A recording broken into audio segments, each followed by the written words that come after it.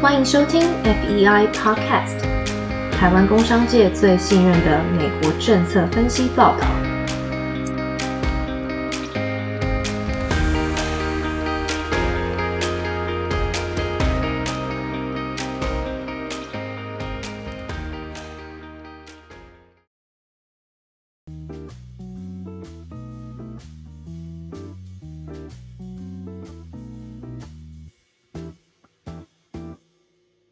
各位听众朋友大家好，欢迎收听我们第一集的 Weekend Policy Brief 周末政策简报时间，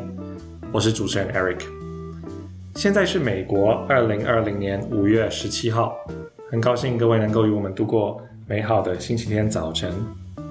最近这2天正值世界卫生大会召开之际，许多台湾朋友十分关心台湾在参与 WHO 一事的处境，以及 WHO 总干事谭德赛将何去何从。然而我们今天要将焦点拉到另外一个国际组织——世界贸易组织 WTO， 来剖析一个将会影响全世界经济和贸易的重大议题。WTO 的部长级会议原本预定在今年6月在哈萨克召开，但由于中国冠状病毒的肆虐而延期。然而原本要做的 e-commerce negotiations， 也就是所谓的电子商务谈判，仍然会持续进行。那近年来我们常听到电子商务或者是数位经济digital economy， 或是数位贸易 digital trade。 那许多台湾以及美国的朋友常会认为说，我又不是电商，我也不是网络公司，我很少在网络上买卖东西，那这些法规应该都跟我没有关系吧？但是这是一个十分大的误解。首先呢，我们美国的国际贸易委员会将电子商务定义为任何产业的任何公司利用网络来交付任何的产品与服务。所以基本上呢，电子商务支配着你我的生活以及商业的大部分行为。假设你今天你的公司呢向外国买一个市场用户的资料库，或者是你的 email 附上一个商业相关的文档，都可能会被相关法条所影响。那在不久的将来，全球的经济将会因为人工智慧物联网 5G 等科技的扩张，产生巨幅的数据增长，所以数位贸易的相关政策会是本世纪最重要的国际贸易架构。好，我们 FEI 直接切入正题，我们先谈谈目前数位贸易谈判最重要的议题有哪几项，然后再来讲述主要贸易国的政策立场为何。首先第一个最具争议的就是 cross-border data flow， 跨境数据流通。顾名思义呢，就是将某一个国家所采集到的数据传输至另一个国家的行为。举例来说，假设今天你是一间生物科技公司，你在一个国家对当地的病人做临床实验，结束之后呢，你要将数据传回公司做分析，这就牵扯到了跨境数据流通。或者是你是一间网络公司，你想要取得当地客户的市场资料，像是产品使用模式顾客兴趣或者是年龄分布等，都算是跨境数据流通。第二项议题往往与第一项一起谈，就是 data localization， 我们姑且翻译成数据本地化。这是指有些国家强制外国企业将数据处理中心和伺服器架设在该国，以作为这个在当地做生意的先决条件。所以通常你可以看到这些国家，第一个他们先限制跨境数据流通，第二个再要求数据本地化。第三项议题是个人资料和隐私权保护的问题。那这大部分的人对这个定义都很熟悉，所以我们就先不赘述。而第四项议题是强制开放原始码的问题。所谓原始码 source code 基本上是软体的商业机密，政府不可以要求公开。但众所皆知呢，中国政府不仅会以审查外国企业的原始码作为通商的条件，甚至会要求企业在原始码上做手脚开一些小后门，以利方便中共窃取资料。当然还有许多大小不一的议题，但我们今天就着重于这4项最具争议的主题。第一个是跨境数据流通，第二个是数据本地化，第三个是隐私权保护，第四个是开放原始码的问题。在深入了解各国的政策立场之前，我们要先说明一下，在 WTO 回合谈判上，主要围绕于3个大经济体以及他们各自形成的贸易阵营。首先是以美国为首的环太平洋体系，其中最核心的便是刚签署完美墨加协议的美国、墨西哥、加拿大等北美3国。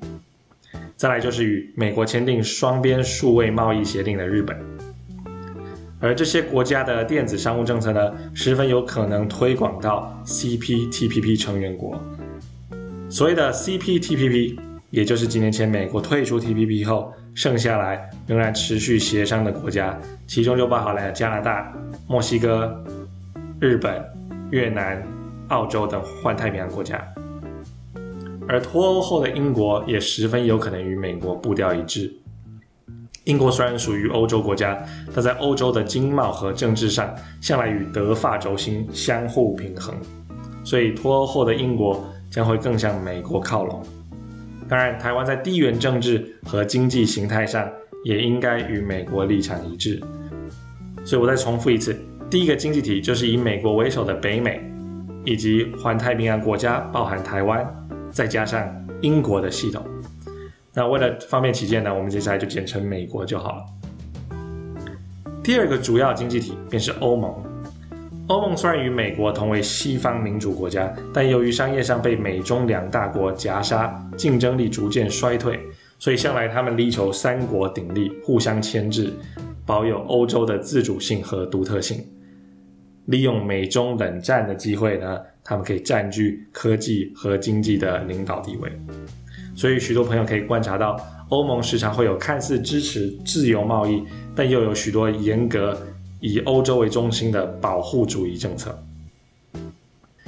那第3个主要的经济体便是中国以及它的开发中国家的盟友。这些国家有些是与中国的情况类似，而有些纯粹就是与中国有对价关系，像是非洲。这些国家的相似之处呢，在于信奉数位集权主义 （Digital Authoritarianism）， 也就是利用数位科技控制人民行为，加强政府集权统治。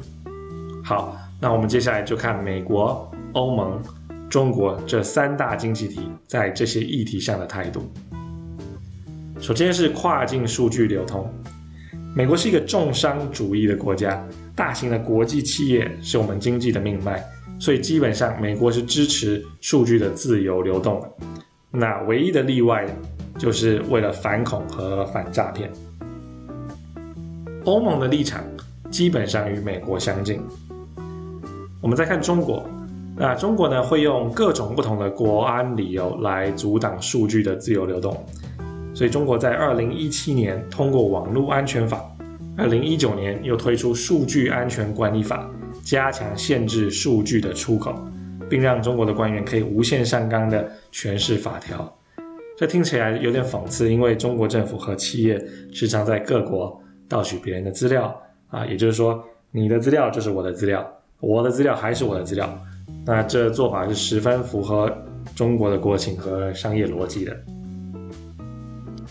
第2项议题，数据本地化。美国崇尚自由贸易，那坚决反对任何国家以设置本地数据中心为前提来从事双边的贸易行为。欧盟基本上也与美国相符，反对任何 WTO 会员国做出这种要求。但这边有一个很大的但书，根据我们 FEI 取得的欧盟委员会最近在起草的数据策略白皮书，里面提到多次的 data sovereignty 数据主权。基本上欧盟希望建立一个统一的欧洲云端系统，以及欧洲的单一数据市场。换句话说，欧盟虽然不一定会明目张胆地要求任何数据本地化的行为，但他们有可能会以保障欧洲数据的完整性为由，而做出反对自由贸易、反竞争的规范。而中国基本上就是希望来中国做生意的人都得把资料储存在中国，创造自己本国的就业机会，并且可以分一些数据的红利。那与中国抱持有相同立场的还有巴西、印度、俄罗斯、印尼等较为落后的国家。第三大议题呢，便是个人资料和隐私权的保护。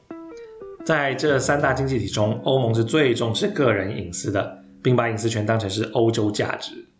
欧盟在2018年强制执行所谓的一般资料保护规范，简称 GDPR， 这是目前全世界最严格、最高品质的个资保护法规，所有在欧盟做生意的企业都必须遵守。然而这种条例呢，使得美国的跨国企业十分头痛，因为他们必须耗费许多的时间和成本在遵守合规，也大大的限制了美国公司市场分析的能力。所以美国目前基本的立场就是现有的法规就算了，但之后呢，不应该再有无限扩大的隐私保护条款，否则大家都别做生意了。而中国对于隐私权的立场则与美国与欧洲以及全世界迥然不同。根据中共的个人信息安全规范条例，基本上中国政府严禁外国企业取得中国公民的资料，但是中国政府和中共的国企基本上可以无限的监控中国人民，并且可以无限制的取得外国人的隐私资料。所以这种具有中国特色的隐私权呢，要如何与世界接轨显然是十分的困难。最后一项大议题即是强制开放原始码的问题。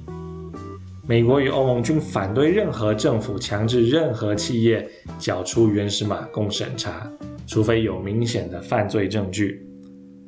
而中国政府至今尚未对此表态，但以该国向来的行径，我们就知道他们会以各种方式令外国企业转移原始码与科技给中国的合伙人。以上我们讲的是各大经济体在各大数位贸易议题上所可能有的立场，然而其中有些国家呢，仍会有一些细节上的差异。